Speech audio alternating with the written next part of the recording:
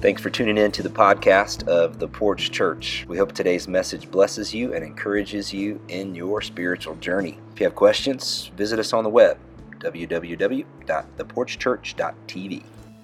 That's such a powerful song. I don't know if you could put the pieces together, but obviously I was drawn to the story of Abraham and Isaac, right? I will climb this mountain with my hands wide open, nothing I hold on to. It's a tremendous story about faith and about trusting God when things don't make sense. And I just think that piece, at least that resonated with me, maybe it resonated with you, right? Is that we all have these mountains that we climb, these areas of our life that we're putting effort into, that we're trying to make right. Maybe we're trying to follow God in a certain direction. Maybe we're trying to get to some place in our life. And as we go along this process to where we're seeking and following after God, it's important that our arms, that our hearts, that our posture remains open, in essence saying, God, I'm on this journey for whatever you'll bring to me. I'm here because of whatever you'll provide for me, and I'm kind of setting aside my agenda in this pursuit of you.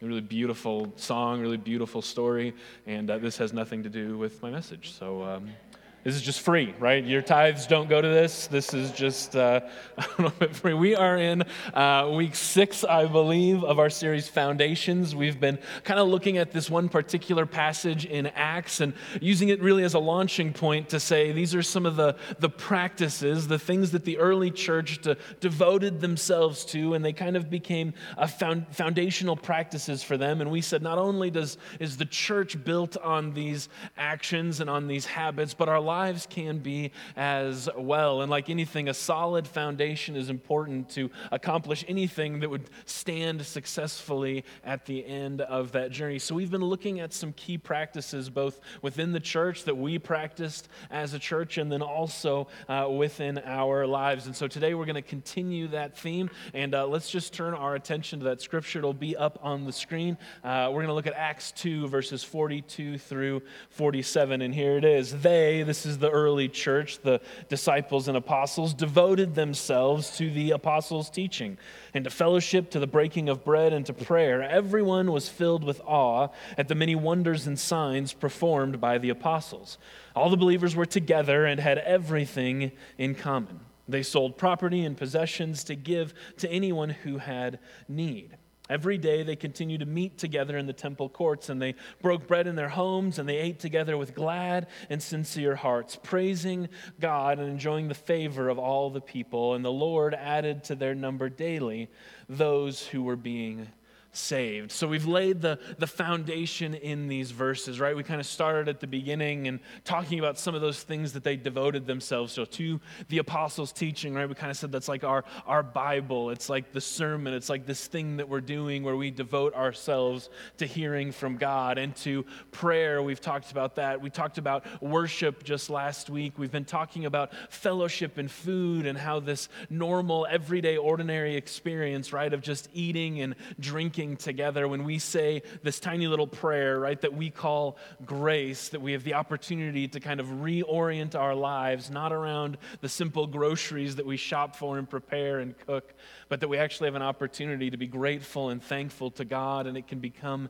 this rhythm in our lives. That was 2 weeks ago, and then just last week we talked about how worship, how this praising God with glad and sincere hearts is really a response to all that God has given to us, to all those places where God has been gracious and showered his love upon us. And so we respond simply with postures, with acts of adoration in response to him. And so today I want to kind of build off those same 2 messages, this opportunity, this action that we have to be grateful to God for all that he's given us, right? It's appropriate in this season as we kind of build up to Thanksgiving that we take an opportunity to not just recognize that in our physical lives, which we do together around the table, and not even just in our relationships, but what's the role that this thankfulness, that this grateful attitude, that recognizing that all we have is a gift from God, what does that create within us in a spiritual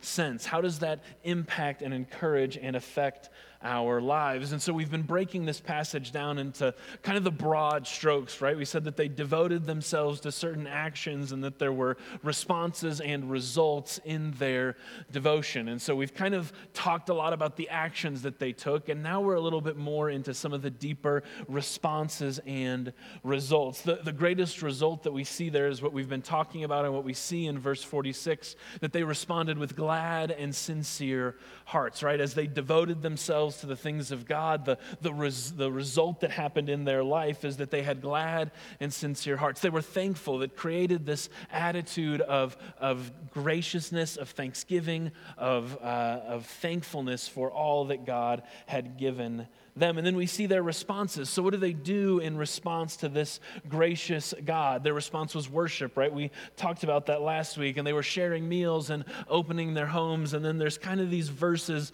right in the middle that go something like this. All the believers were together. They had everything in common.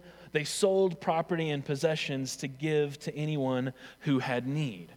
So apparently they were so moved by this capacity, they were so impacted by all that God had given them when they surveyed it in a spiritual sense and a physical sense, that they actually took their stuff and they leveraged what they own for the sake of God's kingdom. Instead of their possessions being for them, they became something that the church leveraged for the sake of others.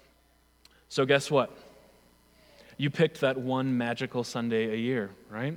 You knew when we read this passage, that verse stepped out to you and you were like, it's coming, right? The money conversation is coming. Churches are all about money, and it's coming in this one. And so you won the opposite of the lottery today. Congratulations, you're welcome. We are talking about generosity and giving. I expected a bigger response than that. Not cheers, I guess, but yeah, thank you. Nobody's walking out, I guess, which is probably as good as I can hope. But here's what I want to say today, right? Generosity is the result of the gratefulness of being grateful to God. Generosity, this spirit of giving, this opportunity to take what is ours and to leverage it for others is a proper response, is a work of God in our lives. But we're also going to have a little bit of fun. So I'm going to invite our ushers to come forward, and we have a snack, a gift, whatever you want to call it, but this is lovingly known in our family as Skittles Sunday. So that means that we all get Skittles to share this morning. Not quite communion, but hopefully you'll give me a little bit of grace there. So Usher's going to be passing along. Take a packet of Skittles. Help them out by putting it back around on the edges so that they don't got to run like crazy people.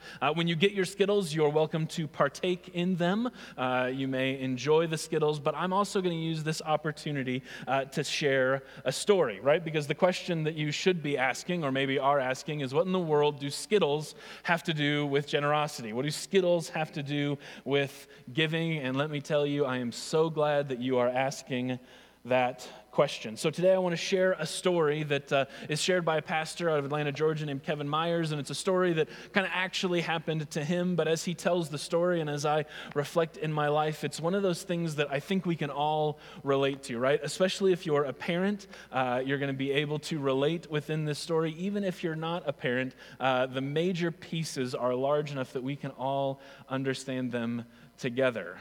How are we doing with the Skittle distribution? Does everybody have what they need? We don't need to appoint elders to distribute Skittles among the group, do we? We're all, hey, church jokes, way to go. Some of you are paying attention. So here we go. Here's the story. My youngest son and I were going to the movies, right? It was a reward kind of trip. We were celebrating together. And so as you do when you go to the movies, you can't just go to the movies. You've got to buy a gallon of soda. And you've got to buy a popcorn bin big enough that at the time he was 5, he could have fit inside the popcorn bin. Of course, you've got to get candy, and by the time I took out a second home mortgage, we were seated in our seats, ready to enjoy the show. It was an opportunity, again, just to spend some one-on-one time, and so we were partying it up. We were having fun, and as we're sitting there, the previews are just about over, and I happened to get Sour Patch Kids. My son happened to get Skittles, and just as the movie was starting, hurting, I reached over to grab some Skittles from my son. Now, you would have thought that I wasn't grabbing Skittles. You would have thought that there was a knife being jabbed through his leg. He let out the most blood-curdling scream, right? Parents, have you been there in public when a child lets out a scream and the entire movie theater, the entire attention is all of a sudden zoomed in on to you? He let out a blood-curdling scream, and he said words that I'm sure you can guess. I'm sure you've heard them before. You might have even said them before you knew Jesus. But he said the words, "No, mine." Any of you have a "no, mine" child? Maybe they're in that stage. And so as I reached over to grab some Skittles, he said, "No, mine." Again, you would have thought that I would have hurt him from the level and the decibel at which he shared this, but these two words became a tremendous opportunity to have not only a conversation with my son, but for my Heavenly Father to have a conversation with me, right? So if you're with me, go ahead and share some Skittles with your neighbor, because you don't want to be the object of this story, I promise you. But no, you don't have to do that. Maybe you already downed your Skittles, I don't know. But here's how the story goes. See, in the midst of this process, in the midst of enjoying his Skittles, in the midst of receiving the gift from his father, he forgot a few things along the way. He left out some principles. He kind of neglected some of the early things in the process. The first thing that my son forgot is he forgot who provided them. Amen, right? Like, he forgot that I'm the one who bought the Skittles. He was 5 at the time. There's no movie without me, right? There's no popcorn, there's no pop, there's no candy, there's no Skittles. As a matter of fact, there's not even a hymn without me, right? Like, he's not here. He forgot the provision that was given to him through my generosity and grace, right? We were here celebrating the work that he'd done, what he'd achieved, and that was great and thankful, and I wanted to bless him. I wanted to give him a good gift. I take joy in providing for my children, right? Parents, are you with me? There's no other reason to be parents other than at some level you have joy in giving to something that takes everything from you, right? But in the midst of this story, he simply forgot. He forgot that I was the provider, that I had given them to him, that they were mine before they were his, and that without me, he would not have the very things that he had. As a matter of fact, it reminded me of a story. Melissa showed me something on Facebook that was like, right, Christmas is coming up, and Mom, Dad, you never get me anything. And a parent did this, which I just thought was brilliant. I'm going to steal this. And, right, you put a little gift wrap on the light switch, you put it on the water, right? Let's just have this conversation. But we do this, right?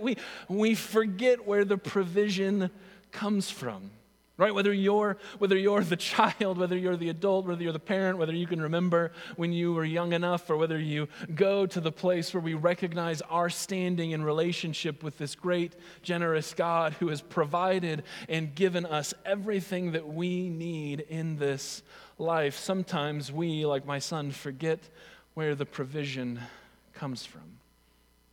We forget that all that we have is his, and that the fact that we own things is really somewhat of an illusion, because ultimately God is our provider. He gives to us. He gives us the breath in our lungs, the vigor in our souls, the house that we occupy, the speck of dirt that we're on that hurtles around our solar system. Without the love of God displayed in Jesus, then we miss out on everything. Without him, there is no us, we could say. And so whether or not you buy into this idea, right, that it's my paycheck, it's my hard-earned cash, I'm the one who provides for this, that's my vacation, it's my house, it's mine, let me just remind you, God's got enough real estate of his own. And this little slice of reality, when we say no, mine, what we sound like is a 5-year-old in a movie theater. What we sound like is someone who is saying to his father, no, this is my kingdom right here, despite the fact that he's the one who provided it. My son forgot who provided for him, and all too often I make the same mistake. Second thing that he forgot that his father didn't need them. I don't need his Skittles. I'm not a rich man, but if I want some Skittles, I'll be okay. right? Like, I can take care of that. If I would like an additional piece of candy, I can handle that. I remember when I first started having a car and having a job and a bank account, and I had this dawn of realization of what freedom truly meant, which is I could go and get food whenever I wanted it, right? And I wasn't dependent on my parents providing anything and going, wow, this must be what adulthood is all about, which it is, and then like 10 times worse. Maybe you remember that story, right? But I don't need anything from my son. I don't need him in that moment. As a matter of fact, I provided them, so if I wanted to provide them, I could provide them for myself. Again, I'm not a rich person, but if I wanted 2 bags of Skittles, I could have 2 bags of Skittles. Scandalous, right? If I wanted to fill a bathtub full of Skittles and throw all the yellow ones away, I have the prerogative to do that, right? I don't need his Skittles. I've got plenty of access to Skittles on my own. I don't need what he has. See, sometimes we're afraid that God is after our hard-earned money, but God doesn't need what he's already provided for you.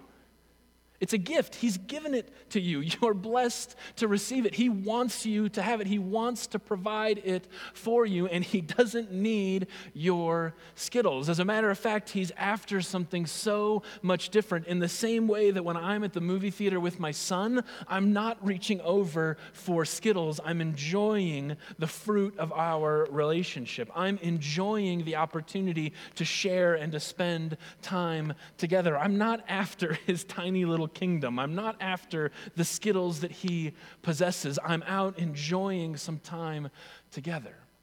When it comes to our relationship with God, too often our response is, no, mine, and we think that God is trying to steal this kingdom that we're building up. And the reality is that just like me with my 5-year-olds, God's like, I don't need your Skittles.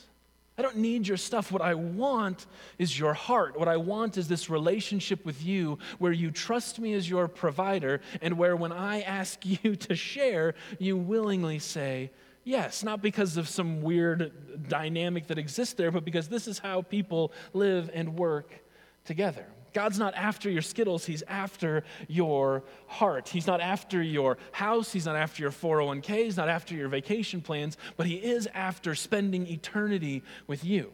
He is after your heart and providing for you and giving you a loving space to enjoy his fellowship. The problem is when we say no, mine, when we scream bloody murder when he reaches into our kingdom, is that it's indicative of our relationship with him.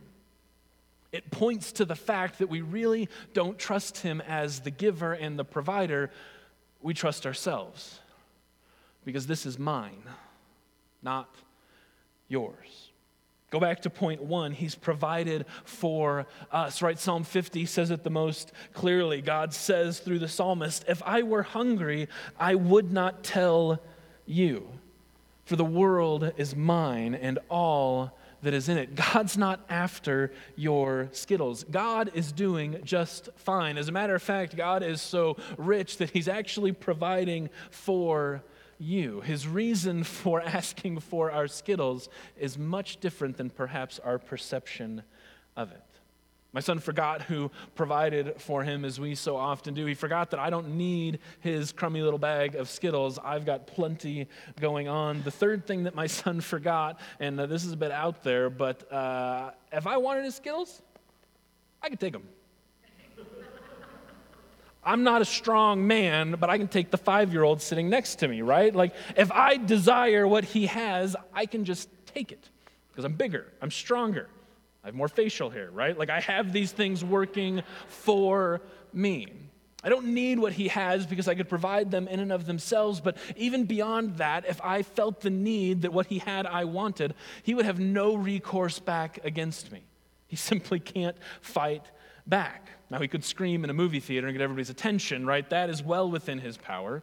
But the reality is that when it comes to God working in our lives, we forget that he's the provider ultimately, that he's not after the thing itself, but he's after a relationship with us. And then we forget that what God wants, God can take of his own volition. He's bigger, he's stronger, he's been around longer. We're a blip on the radar. And while that's not meant to create fear within us, it's meant to reveal reveal his heart to us, right? If God wanted our finances, he could simply take them.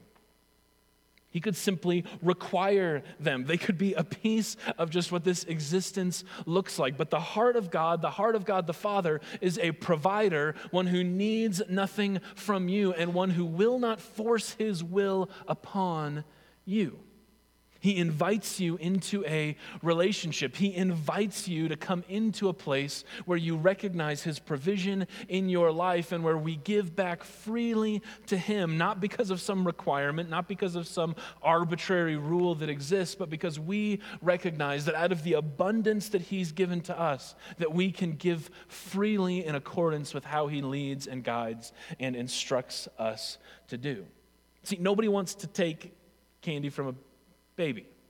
Like, that's a saying, right? Like, nobody is taking candy from a baby. And God is the same way. He's not going to take your stuff from us because he's after something different. And his behavior reveals his heart to us, that what he's after is a relationship with you, a trusting relationship where you see him as provider to meet your needs, and then you give freely out of the abundance that he's poured into your life. And that's really the final point from this story, this metaphor that we're walking through, is that my son forgot that he needed to give them to me voluntarily. He needed to own his piece in this process. Not because I need the Skittles, not because I require something from him, but his heart needs to be in a place where he recognizes me as his father, as his provider, as somebody who cares for him and has provided for him, and he needs to give back and share because that's what we do. Dad and son share.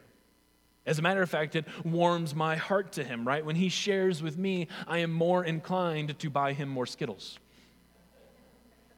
Right? Simple math here, parents. You know it. Halloween is just behind the corner. You know how this works. Dad tax. Anybody with me?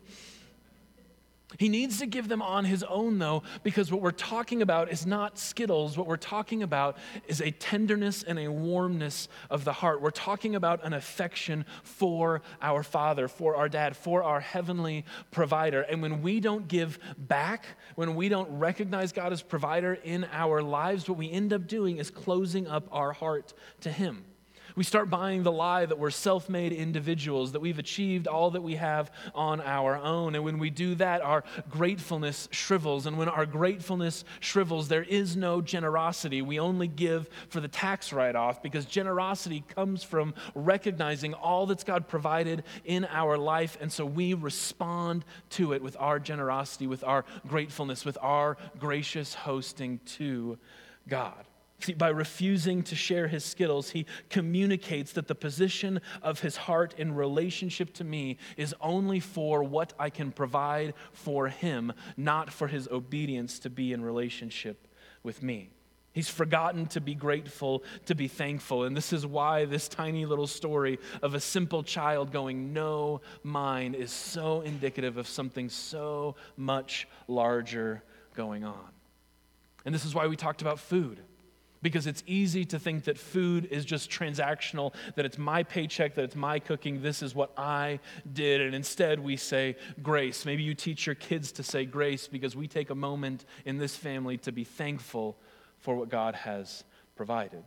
It probably has something to do with why you're here, because we come together to worship because we believe, scary, because we believe that fundamentally that we're grateful for all that God has given us. And so we worship, we gather, we praise, we extol his name because we're mindful that God is working on our behalf in our midst. And yes, it is the reason why we are a generous people, why we give to those who are in need, why generosity becomes this thing that wells up inside of us, because when we're so cognizant, we're so mindful of all the things that God has given to me, how can I not give to others? How can I not give back? How can I not introduce them into a God who so lovingly provides for me, and he wants to provide for you too? And he's not after your Skittles, he's not after your stuff, he's not after those things, he's after your heart and a relationship with him that is not punctiliar but is eternal in nature. This is the heart of what generosity is all about. But too often we're just focused on our Skittles. We just want to keep what we've got. We want to keep the things that we've received. I heard a quote this week, and it's been messing with me all week. And in preparation for the holiday season, I just wanted to give it to you. But the quote is this: Thanksgiving creates abundance. Thanksgiving creates abundance. The quote isn't in reference to the holiday, but we'll get there. I think it fits in. When we have this thankful, gracious gratitude within our hearts, when we're gracious for all that we've received from God, from life, from these things going around in us, then what it creates, what it fosters, what comes out of us is an abundance mentality. Because God is so richly provided, and so when we don't give out of our smallness. We don't give out of the corner of our kingdom that we're trying to protect. We don't give out of a no, that's mine heartbeat. We give out of all I have is yours, God. You've been so gracious and blessed to me that everything that you've given to me is all just yours. The Lord gives, the Lord takes away, it doesn't matter. I'm so thankful for everything that I have that I can't help but be abundant in my relationship to God, to people around me, to the people and places where I am. Thanksgiving creates an abundance. Hence leftovers. That's free. Some of you will get that on the drive home. It's fine. See, when we're grateful, we live grateful lives. Thanksgiving, gratefulness, gratitude creates an abundance because we can give freely. This is the lesson from the early church, is to point out these areas where we tend to go, no, mine, and to instead leverage and to go, how does God want me to use what he's entrusted me with for the sake of his kingdom, for the sake of people, right? So let's go back into our scripture. I want to talk very generically about giving and your opportunity to be generous, right? Because the scripture says that people sold their possessions and gave to all who had need, which we can take a couple of different ways, right? You got to remember they didn't have like bank accounts, most of them. They had things. They had chickens and goats and sheep and all those kinds of things. And so they actually liquidated the pieces of their life for the sake of someone who was without. They took what they had and they distributed it to somebody who did not have. From all contexts of the verse, we can kind of infer that this probably meant people within the church, but there's huge historical context for what the church exists to do outside of itself. This is what belonging to a community of faith means. And before you misunderstand me, the real easy jump that we pastors like to make is, see, giving is important, now let's talk about giving to the church. Which is important. I'm not going to lie about that, right? If you find this experience important, if this is meaningful for you, then the only way this place works is through your generosity and giving. Period, end of story. There's no background financial scheme going on here. That's just what it is. But the bigger piece of that is what we do together as a community to be able to foster exactly what we're talking about. That in our gratefulness to God, that we create an abundance, not just within this room, but within our community. We're going to celebrate this in a couple of weeks and just talk about the ways in which we make an impact in our world and in our community, right? Things like the Thanksgiving outreach, things like Dollar Car Wash, things like opportunities to partner with As One and in Uganda, things like CCLC, our learning center environment. These are all opportunities that we take and give back. So when you give to your church, you give back to your community. That's a small piece of it. But more than focusing on just your financial givings at this institution, I want to challenge you to recognize what within yourself looks like a generosity mentality.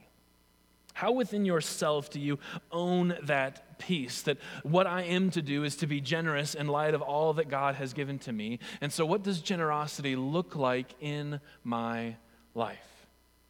What are the ways in which I show all that God has given me? How am I thankful for it? Maybe it's paying for a coworker's lunch. Maybe it's that simple. Maybe it's buying something and bringing it to Thanksgiving outreach. That's a great opportunity.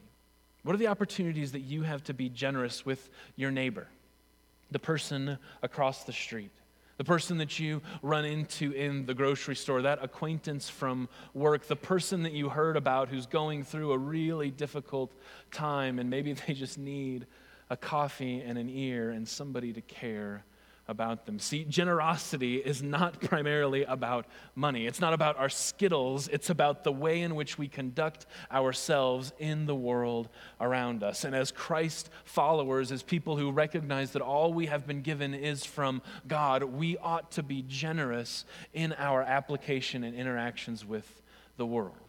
Is that financial? Absolutely. Is it so much more than that? You better believe it.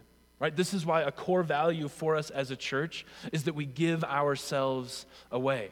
This is who God instructs us to be and what we're about doing. And so we intentionally want to give ourselves for the sake of others. Whether that's the person sitting next to you, whether it's the stranger on the street, we think that when we're fully following Jesus, it results in us being generous with the world around us, that we can be conduits for all that God has given to us, and that we can pour it out extravagantly on the world around us. So, final question here for us. What has God given you? If Thanksgiving creates abundance, then you have to start by recognizing what God has given you. What are you thankful for in this season? Do a little Thanksgiving homework. What are the pieces and places and opportunities where God has generously bestowed upon you? Maybe you need to repent for an area that you've said, no, mine, and instead you need to open yourself up to God's working in your heart and in your mind. There's a New Testament scripture that, again, is probably familiar to you when it comes to the offering process, right? We often quote this and say this, but I'd like you to think about it in a little bit broader capacity today as we close. In 2 Corinthians 9:7, Paul gives some instructions to the early church about giving and about the heart of the giver. And while this absolutely applies to offering all those things, I want you to listen to it from the sake of generosity as a whole and as a lifestyle trait. Here's what 2 Corinthians 9:7 says. Each of you should give what you have decided in your heart to give. Not reluctantly or under compulsion, not because the sermon was good, for God loves a cheerful giver. Right? God, what God is after is a position of our heart to be in relationship with Him, where we're so grateful that we give back to Him, not just on Sunday, not just once a week, but in every significant relationship in our lives, in every area and every category, that we would be a generous people, because after all, we've been given so much. We've been given life, we've been given hope, we've been given a future, we've been given a Savior to trust in. And so our response to God is, whatever you want, it's yours. I'm going to encourage you to bow your heads with me. I want to give you a moment just to perhaps think or to percolate on whatever the Holy Spirit laid on your heart. Maybe it was something I said, maybe something else triggered within you about a way in which you need to be generous and giving and sharing. Whatever it is, I would just ask you to lean into that opportunity to listen fresh to the Holy Spirit and to let Him speak to you of a generosity that comes from Him. Maybe you need to be mindful of all that you have to be thankful for Him. Maybe you need to recognize the places in your life where you have an abundance and God is asking you, He's challenging you to give out of the abundance that He's given you. Whatever it is, our calling as Jesus followers is to be a generous people, is to leverage the things that we've been given for the sake of His kingdom and for the sake of others. And so Jesus, would you solidify this within our hearts? God, would you help us to see rightly within ourselves where we're just guarding our own little kingdom, God, where perhaps you've tapped us on the shoulder and our response has been, no, it's mine. God, I want to ask forgiveness and to repent of that and to say, God, everything that I have is yours. You can have whatever you want whenever you would like it, because after all, you've given so richly to me. God, I don't want to forget that you're my provider. God, I don't want to forget that it's a privilege to be generous with what you've given, God, that you allow me the opportunity to be a family member of yours. And so, God, would you transform our hearts, our interactions to be one, not of scarcity, not of protection, not of no mine, but God, one of abundance, of thankfulness, of going, God is going to provide richly for all that I have need for, and it's my responsibility to give back richly in whatever capacity that looks like. Heavenly Father, would you move us to be a people that are known for generosity, not just among each other, but among our community, among our friends, among our co-workers. And God, when people ask, why are you so generous, that we would be able to tell them this story, that we would be able to recognize all that you've given to us and that we just give out of that abundance. Heavenly Father, we trust you in this area. We know that you're trying to work something good out within us, and we yield to that process for your sake. Pray all of these things in the name of the Father, Son, and Holy Spirit. All God's kids said.